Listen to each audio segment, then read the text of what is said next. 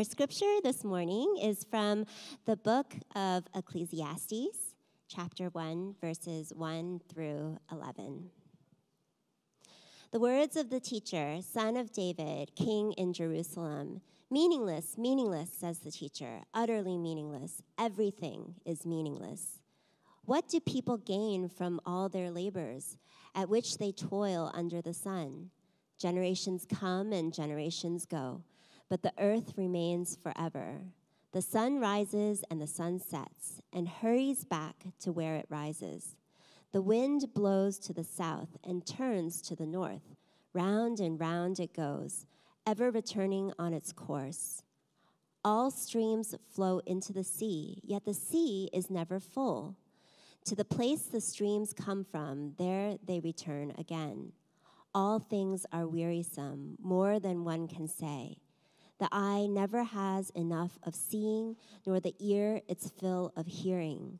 What has been will be again. What has been done will be done again. There is nothing new under the sun. Is there anything of which one can say, look, this is something new.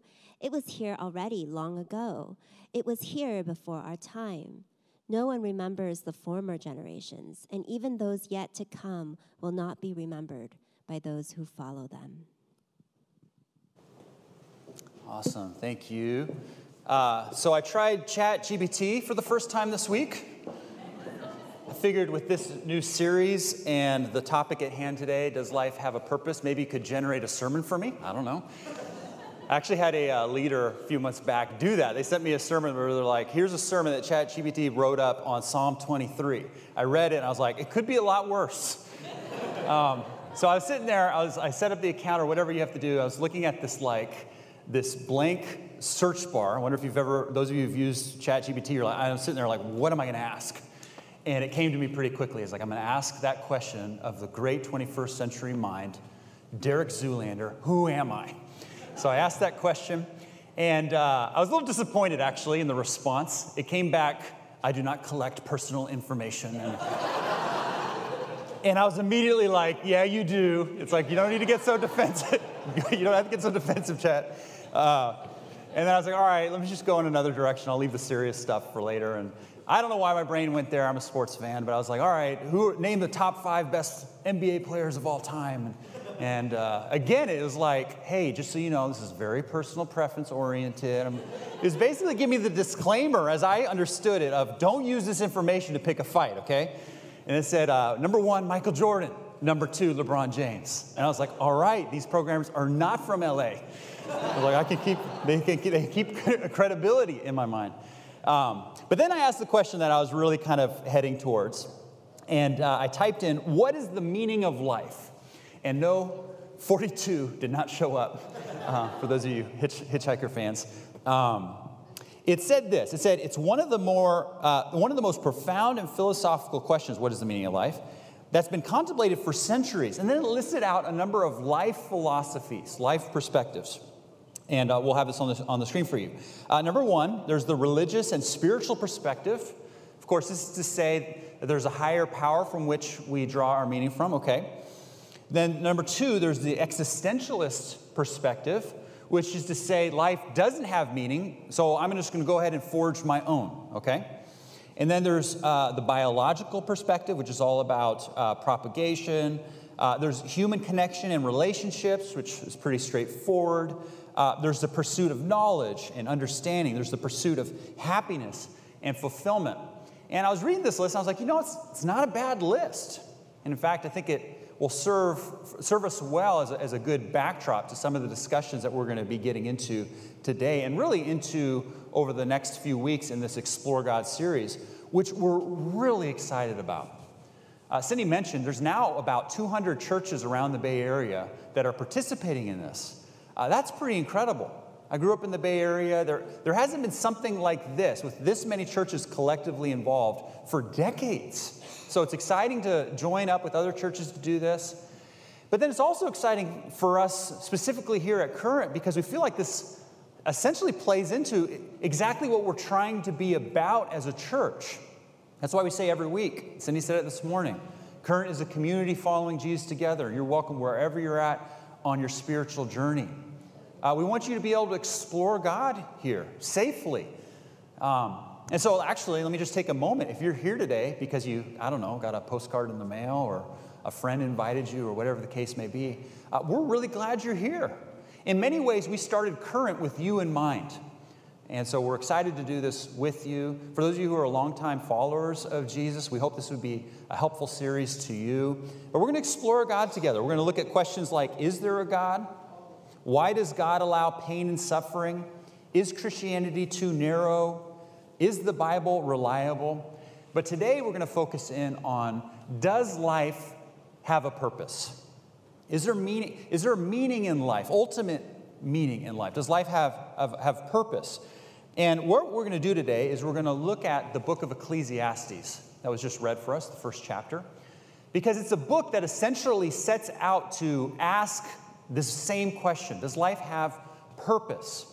And what's really fascinating about the book is there are a lot of people down the centuries, God believers, who have questioned what in the world is the book of Ecclesiastes doing in the Bible at all. And the reason for that is because Ecclesiastes does not pull punches. Ecclesiastes gets into it, gets into it heavy, and often along the way is quite bleak in its understanding of things. And so actually that's why I love the book, because to me it has a real sense of rawness and therefore feels quite real. There's a lot we can take hold of and at least think about and consider. Today what we're going to do is we're not only going to use Ecclesiastes to get us into the question of today's topic, does life have a purpose, but also introduce us into what it means to explore God, what that might look like, what that might mean. So let me go ahead and pray, and then we'll jump in.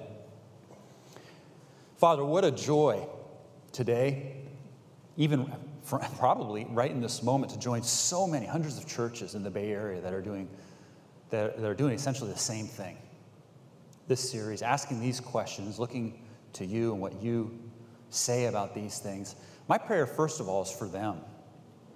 Would you bless these churches as they try to consider these very important topics? These important topics intellectually, but also relationally, personally. Would you bless them as they look to hold you up and what you offer? And I pray that same prayer for us here today. Lord, my prayer, as ever, is that you'd help me get out of the way and that you would speak. My prayer is that you would, to each of us, have what it is you want us to take away today, including those who maybe they haven't been to church in a long time, or maybe they've never been to church at all. We ask this in Jesus' name. Amen. All right, so here's how Ecclesiastes begins. The words of the teacher, son of David, king in Jerusalem, meaningless, meaningless, says the teacher, utterly meaningless, everything is meaningless. What do people gain from all their labors at which they toil under the sun? Again, welcome to Current. We're so glad you're here. We hope you're feeling encouraged, uplifted. We're diving into Ecclesiastes. So first we're introduced to this teacher, okay? This teacher almost certainly was the ancient king Solomon, one of the sons of David. And he calls himself the teacher. A more specific or particular translation that doesn't carry over into English all that well, which is probably why the translators didn't choose it, would be to say he's a thought teacher. That's more what he's conveying here with this Hebrew word. He's a thought teacher. One biblical scholar said you could translate this philosophy professor, okay? Because what he sees in his role as this teacher is to set out to ask questions and not really to answer them.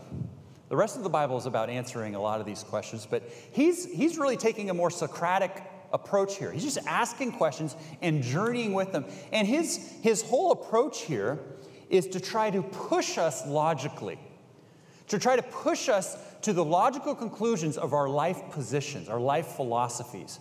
He's trying to say, hey, have you really worked out what it is you believe? And have you worked out why it is you believe what you believe? And what's more, have you thought through where all of that in your life leads? And in some ways, what he's doing throughout this book is saying, look, so many of us, the vast majority of us, frankly, don't consider these things, and we really ought to. We got to wrestle with them. It's worth mentioning that this is a book in the Bible, meaning he's talking in some ways, very much so, to people who follow God, okay? He's saying, you've got to wrestle with these things. You've got to explore God. You've got to understand, consider these things very carefully. Consider their implications. But what's also interesting is the fact that this is a book unique in the Bible in that it hardly at all references the people of God. There's like one reference to Israel. Solomon, this teacher, is not really interested in just talking to God's people, God's follower. He's talking to humankind and kind of approaching at it from that level. So he's this teacher that wants to push us in what we think and why we think what we believe. He calls himself this thought teacher, and he's uniquely qualified in this role. What do I mean by that? There's at least 3 unique quality traits, in my humble opinion, that make Solomon qualified in this regard. Number 1, he is widely regarded as the wisest, or one of the wisest people to have ever lived. So the Bible is filled with the wisdom literature, which is written essentially by King Solomon. We have Ecclesiastes, we have the Song of Solomon, we have the book of Proverbs, which is an incredible source of life wisdom that people have been turning to for millennia. But what's more is we know that during his time, during his reign, people sought him out. Other rulers, other scholars would travel hundreds of miles, which is a big day, 1,000 years before Christ, seeking him out precisely for his wisdom, to sit at his feet, as they would say back in that day, and learn from him. So he's incredibly wise, but he was also incredibly prosperous. One of the wealthiest people to have ever lived relative to the day and age in which he lived. The biblical story, for what it's worth, is right after the passing of his dad, King David, who was kind of a big deal, God showed up to Solomon and said, hey, what would you have me do for you? And Solomon responded, Lord, I want wisdom. And God's response to him was, wow, since you asked for wisdom and not wealth and possessions and long life, I'm going to go ahead and give you wisdom and those things as well. He was very prosperous, and I don't need to make the case too much. We're going to get into some of that. He's very, very wealthy. And then number 3, he's uniquely qualified to be this thought teacher because he experienced decades of peace. Why does that matter? Well, in the ancient world, ancient kings rarely experienced any peace. But Solomon experienced decades of peace.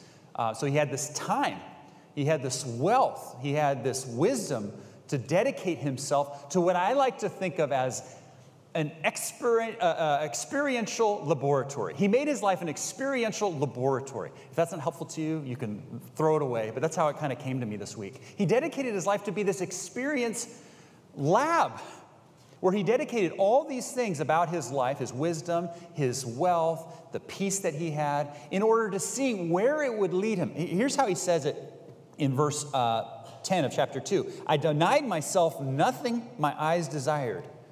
I refused my heart no pleasure. In other words, he's saying, I lived it up. And toward what end? He's saying here, in this book, he said, I did this in order to dedicate my life to understanding what is the meaning, if any, in all of it. And he's trying to wrestle with that. What does it all mean?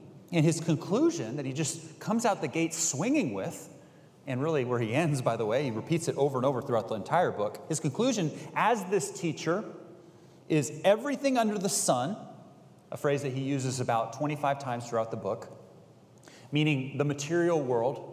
He's saying if this is all there is, his conclusion is meaningless, meaningless. It is utterly meaningless. A phrase that he repeats 30 times throughout the book. Like I said, a very, very uplifting message here. But this word meaningless has in the ancient Hebrew this idea of vapor. Okay, so if I were to spray a bottle of water, we all understand that, there's substance to it, but the minute we start to reach out for it, the minute we try to grasp it, there isn't anything there. It's empty is another way to translate this word. It's all meaningless, he says, everything under the sun. And what he's almost pleading at with all of us as we read this book is that we got to wrestle with these things. We've got to consider. It's too important of a topic. Does life have a purpose to not wrestle with it? And so he gets into some of these different ways of thinking, these life philosophies. In fact, the book of Ecclesiastes is about 12 chapters long. He gets into a lot of them. And frankly, having been written in such early times before a lot of these philosophies have been articulated to the way we understand them today, it's really quite profoundly helpful in that regard. We can't get into all of them. There's no way. This is just a survey sermon, okay? But we will look at a few. Number one, let's consider the pursuit of pleasure. So this is one of the ones he especially highlights. He says the pursuit of pleasure is meaningless. This thought teacher who's used his life as an experiential laboratory, he's like, pursuing pleasure at the end of the day is meaningless. Here's where he says it in Ecclesiastes 2. He said, I said to myself, come now, I will test you with pleasure to find out what is good. But that also proved to be meaningless. I tried cheering myself with wine. I undertook great projects. I built houses for myself and planted vineyards. I made gardens and parks and planted all kinds of fruit trees in them. I acquired male and female singers and a harem as well, the delights of a man's heart. I denied myself nothing my eyes desired. I refused my heart no pleasure, yet when I surveyed all that my hands had done, everything was meaningless, a chasing after the wind. In other words, this guy did not hold back. He says that he took on this harem. From other biblical accounts, we understand that he probably had at least 300, maybe 500 concubines. It's worth noting real quick that the Bible never condones this and often condemns it in specific case in reference to Solomon himself. But for the sake of our purposes here in Ecclesiastes, here he's going, I didn't deny myself that. I went there. We're told he took singers. I love this. It's like before the day and age of Netflix. He brought like a personal Netflix to him. Our kids were watching AGT last night, America's Got Talent. He brought AGT, well, not AGT, Near Eastern talent to him. It's like, and singers, concerts. I mean, you can just imagine the extravagance of it. He had all these crazy properties, vacation homes. He had the best vineyards and wine, no doubt. You name it. But his conclusion at the end of it was pursuing pleasure is just meaningless. I remember a while back I was watching this interview. I forget where I was watching it, but it had a comment section. So YouTube, I can't remember. And there was this guy who was known for being a bit of a playboy, extravagant life liver. He just living the extravagant life. And that was his M.O. was just women, experiences, food, exotic travel, you name it. And at one point, he stirred the waters in controversy. Not like he didn't have that before, but when he said something to the effect of, man, life just to me has become so boring. It's like, I've experienced it all. There's like nothing left. I'm just so like meh with it all. And then I don't know if he saw the interviewer kind of like, balk at that a little bit, but he kind of got a little defensive and he went on to say, no, you need to understand. Like every day I'm eating like hundreds of dollars of a piece of steak. And so if I go back to like eating normal food, like I can't do that. You need to understand, it's hard. I was like, I don't even need to read the comment section to like know that guy got tore into, right? I remember a little while back I read, I think it was in the New Yorker, I forget. There are these vacation planning companies that offer services to the uber rich. Have you seen this? Maybe you came across the same article. And their whole deal is, man, they are dealing with people who have experienced it all, expect the best of the best of the best.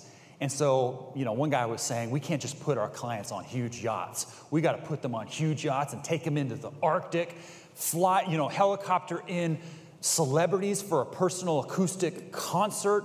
All the while, our team is setting off fireworks behind the icebergs for them. It's like I'm reading that, and I'm literally becoming numb as I'm reading it. And what we can do is we can think, okay, Solomon, okay, dude on that, YouTube video, okay, uber rich people. We can think, man, that is nuts because they're the extreme. But then wait a minute, what about like, all the pleasure we have available to us in our pocket? I mean, in some ways, relatively speaking, this is more than Solomon ever had. But that's actually even beside the point, because Solomon's point is to say, look, even if you can pursue pleasure to the absolute max, to max out on pursuing pleasure. He's like, it's a chasing of the wind. It's vapor. It's meaningless, ultimately. C.S. Lewis, who was a staunch atheist, outspoken atheist for much of his life, became a Christian in his later years. He spoke about this. He said, the only way that I can experience pleasure, he was talking about this before, the only way I could experience pleasure was just to not think about it. He said, because if I thought about the reality of the pleasures in my life, I realized that it was all an illusion. And what he meant by that, he said something like, when I enjoy music, when I enjoy the love of another, when I enjoy, the embrace of a child, like I had to actively not think that was only electrochemical reactions happening in my nerves and brain. He said I had to actively not think about that reality and not think about it being an illusion in order to enjoy those things. That makes me think of The Matrix. You remember that scene in The Matrix with the Judas character? I think his name's Cypher. Great actor, that guy. Joe something, I forget. But Cypher is in this restaurant within The Matrix eating steak with Agent Smith. You remember this scene? And, Agent Smith is working. He's the machines. He's the bad guy, right? And Cypher is there selling out his friends, right? It's just an act of betrayal. And he's saying, hey, I'm going to give you the information that you need in order for you to plug me back into the Matrix so I can just go back to that life. He said, and when you plug me back into the Matrix, can you hook me up? Can you give me some money? Can you give me a beautiful wife? Can you give me a job that's meaningful but not too hard? He's got it all worked out. And then Agent Smith's like, yeah, we can do that. Okay. But then there comes this moment, which I think to me is very climactic part of the movie, when he takes a little cut of his steak, he looks at it and he says, I know this is not real, this piece of steak, and I know the Matrix is getting ready to tell me that it's juicy and it's delicious, even though I know it's not real. And he takes the bite and he says, but you know what I've come to learn? Ignorance is bliss. And it's meant to be a bombshell of a moment in the movie, because it's in that movie that the viewer, I believe, is urged to lean forward and scream out, how could you? And not just how could you sell out your friends, that's part of it, but how could you knowingly choose meaninglessness? I mean, what Solomon is saying is, hey, if that's where you arrive, okay, but don't just write this off. You gotta wrestle with this. You got to think long and hard. It might not be easy. It might be heavy, but it's too important not to. So number one, he says the pursuit of pleasure is meaningless. Number two, he says the pursuit of accomplishments is meaningless. Oh, and I'm sorry, I forgot to mention this because I kind of highlighted it in my notes for this. I think you guys are all tracking with me. But the first one, the pursuit of pleasure, is the hedonist worldview, right? Maximizing pleasure, minimizing pain. Living for happiness in the day in, day out. And Solomon is challenging that. He's saying, he's going to be thoughtful about that. The humanist thought is the pursuit of accomplishments. And Solomon is calling this meaningless. Pursuing accomplishments is meaningless. Here's how he says it in verse 3. What do people gain from all their labors at which they toil under the sun? I wonder if this one hits home a little bit more for us in the Silicon Valley. How many of us are pursuing accomplishments, right? The humanist says, well, when it's all said and done, let's just leave the world a better place. It may or may not be meaningless, but let's leave the world better. Let's leave it more flourishing than when we got here. And really, this is what we say at funerals. This is what we write in obituaries. We say things like, oh, their life enriched mine. It enriched the world around them. And that's another way of saying that their life mattered. It had meaning. And like a punch to the gut, Solomon is saying, yeah, no, that's meaningless too. It's like, thanks, you jerk. In all seriousness, he's saying, the thing I love about Ecclesiastes, and I don't have the time to kind of pull this out, you really got to read it, because he's not just being flippant here. You could see he's really thought about this, not just at the intellectual level, but also at the heart level. What he's doing is he's trying to waken us up, shake us around, so that we would take this serious. He's like, if you pursue accomplishments, really at the end of the day, that too is ultimately meaningless. Here's how he puts it in verse 11. No one remembers the former generations, and even those yet to come will not be remembered by those who follow them. I mean, how many of us can remember our great-grandparents? My dad recently has been writing up a snapshot biography of my great-granddad, my grandpa, his dad, who were both pastors, like my dad and I. I asked him if he could do this because my son, Caleb, was asking about, my grandpa and great-grandpa, and I realized I didn't really remember. I don't remember a lot about them. I couldn't really share too much, and so I was like, Dad, can you write this down so we can preserve it? And so it's been fun talking to Caleb about it. It's been fun talking to my dad about it. Excuse me. And at one point, it was hilarious. My dad was all, I'm so glad you're enjoying this, son, because really, I mean, there's like 3 of us on the planet who care about this. I was like laughing and crying at the same time, but I mean, if you pull the lens out, what Solomon is essentially saying is, even if you end up having the accomplishments of a Steve Jobs, at some point, you and I will not be remembered. But pursuing accomplishments in this sense is meaningless. And yet, here's what we do in the Silicon Valley all the more. We pursue accomplishments. I was talking to a buddy of mine this last week, totally random. It's awesome that this worked out. I'm like, dude, I'm using that in my sermon this week. He's like, great. He was reading a book called, I can't remember, is it The Gap and Gain? Have any of you guys read that? Yeah, I see some of you shaking, nodding, so I'm getting it right. The Gap and Gain. And he was telling me how in this book, the author and the experts have found that CEOs are some of the most miserable people, like across the board. Like they experience some of the highest levels of unhappiness and highest rates of divorce when you compare them to the rest of the population. And then they were thinking about that, and their conclusion for why that is because CEOs tend to never be satisfied with what's yet to come. So they're constantly tinkering, worrying, planning, stressing about what's next, and they miss out on the present. And so I'm like thinking about that, thinking about what Solomon's saying, and thinking like, not only if what Solomon is saying under the sun, pursuing accomplishments is meaningless, we're also tearing ourselves to pieces as we do it. So Solomon's saying we've got to think about these. We've got to wrestle with them. The pursuit of pleasure, the pursuit of accomplishment, meaningless. And then the last one we'll highlight today is the pursuit of justice. That too is even meaningless. And this is the existential thought. The existentialist says, okay, you're right. Life doesn't have meaning. But I'm going to therefore make my own meaning. And while the world is going the way we all know it's going to be, where it's going, I'm going to live the noble life. I'm going to live the compassionate life. I'm going to live the life of justice. I'm going to seek good. I'm going to seek what's right for those around me. And Solomon considers this too. In verse 14 and 15, he says, I have seen all the things that are done under the sun. All of them are meaningless, a chasing after the wind. Then he says this, what is crooked cannot be straightened. What is lacking cannot be counted. And then he says a little bit more explicitly in chapter 4, I looked and saw all the oppression that was taking place under the sun. I saw the tears of the oppressed, and they have no comforter. Power was on the side of their oppressors, and they have no comforter. And then he says, who has not seen the evil that is done under the sun? So it's really important to note that Solomon is calling the injustices in the world as he observes them both meaningless and evil. Meaning he's saying they are terrible, they are wrong, they are bad, even as they will ever persist. Now, does this mean we don't pursue justice? Of course not. Remember, Solomon is just asking these questions to kind of wrestle with them, think about them.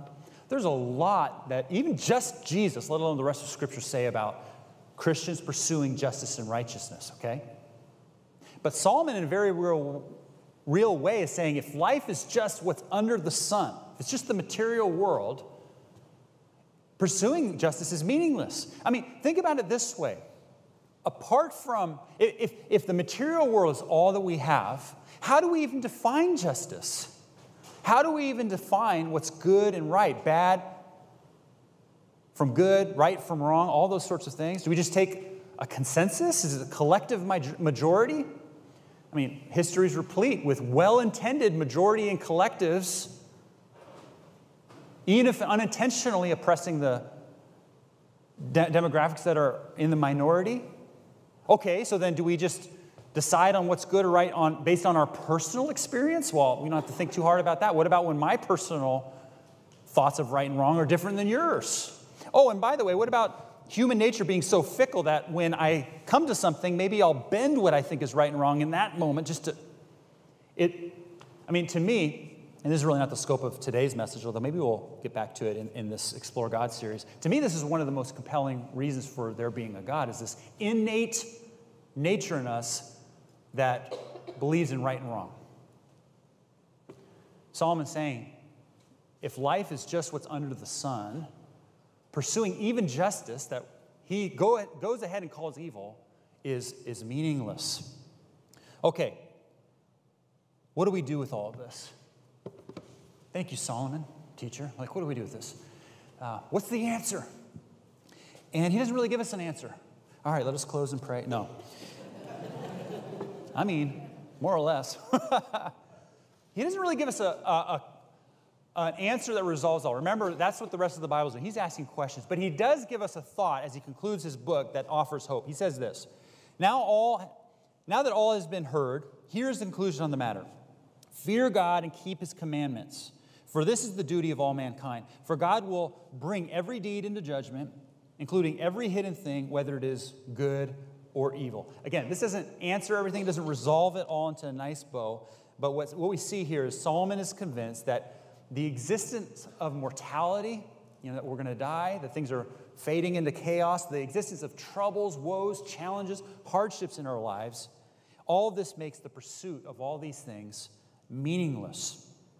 Again, the key accompanying phrase to this, of all these things under the sun. And so where he concludes is there's intrinsic value and purpose in life with God. He says, fear God and keep his commandments. This is not to say that pleasure, accomplishments, justice aren't things worth pursuing. In fact, some of these are, especially when it comes to justice and accomplishing things on behalf of others, the Bible very much preaches. But it's to say that they become purposeful when God is at the center of your life. That's the claim Solomon's trying to make with these words, with his conclusion. So, what do we do with this? What are our takeaways? For those of you who are checking out Christianity, maybe you're coming back to church after a while, maybe you've had some experiences in the past, whatever the case is, you don't identify as Christian. To you, I believe the message of Ecclesiastes is an invitation to explore God, to consider these things. And I just want to say this in brief, but the Bible goes on to say, well, I'll put it this way. Jesus at one point says, all of the Bible points to me, which includes Ecclesiastes. All of the Bible points to me, and specifically what he did on the cross, or his gospel, which means literally good news. That Jesus came to do for us what we cannot do. He lived a perfect life and then died for us in our place so that we could receive forgiveness and a personal relationship with him. That's the gospel we receive by faith. That's the central message of the Christian teaching, of the biblical teaching. Jesus came and said very famously, I have come that you would have life and have life to the fullest. Meaning that we find meaning in the very things of pleasure, accomplishments, justice in him. And I would encourage you to take the Pascal challenge. You guys know Blaise Pascal from the 17th century, one of the great intellectual minds of Western civilization. This mathematician. He grew up not really knowing about God, but he had a middle-of-the-night experience where he woke up the next day and his life changed. He started to follow God earnestly, and the rest of his life he made it a real high priority for him to try to help his friends come back to God. And so in his vernacular in those days, he said, why don't you take this wager with God? I think in our vernacular it would be, why don't you take this challenge? And that is to test and see if he's there. If he's a personal God, to ask him to reveal himself to you. And to Pascal's reasoning, he's like, and if that doesn't work, then what have you to lose, So here would be my humble suggestion to you, is over, say, the next 7 days, praying the prayer, God, if you're real, would you reveal yourself to me? And then sincerely looking for ways in which he might make that known to you. My father-in-law, before he passed away, he was giving his, what we call testimony, his story of how he came to put his faith in Jesus. And he just started listing off like 30 things that he's just like, after he became Christian, he's like, yeah, I knew God was pursuing me, but I just kept saying it wasn't him. Hey, the whole point of this is not to try to be like, hey, you got to believe this already. It's to basically do what Solomon is doing in this book with all the things under the sun. It's to test and see. So I'd encourage you to do that. Pray, God, if you're there, would you reveal yourself to me? And for those of you who are followers of Jesus, I would ask you, are you living in light of those things beyond the sun? You know, not just under the sun. Whatever you're pursuing under the sun, is it connected to things eternal? Because if what Jesus came to do is true, then it means everything in life therefore takes not just meaning, but infinite meaning, infinite purpose in him. Something as seemingly as mundane as a conversation over lunch with a coworker, getting the chance to point them a little bit towards God, could end up being a conversation 3 billion years from now you're laughing about and thanking God together with that individual for. Something seemingly as random as a word of encouragement to someone here on a quote-unquote random Sunday could be something that 3 billion years from now you are thanking God for, along with that person, for his kindnesses, his gifts of love and grace. The point is, in Christ, everything takes on infinite meaning. So it's really a pleasure to start this Explore God experience with you. We're looking to wonder together. The current groups, I'd encourage you to move towards. If you haven't joined one, if you want to check out one of these lunches, we encourage you. The whole goal of this is to continue to ask questions together. I mean, obviously, my goal as pastor of Christian church is to convey, hey, what do we see here? What is this teaching? But the point is to think about these things together, wherever you're at on your spiritual journey. Next week is there a God? I hope you come back for that. Let's pray. Father, thank you so much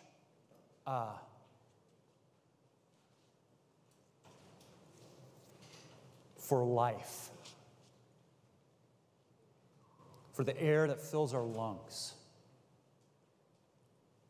for our senses, for our relationships, for opportunities, all these things that we regularly, I know I do, take for granted.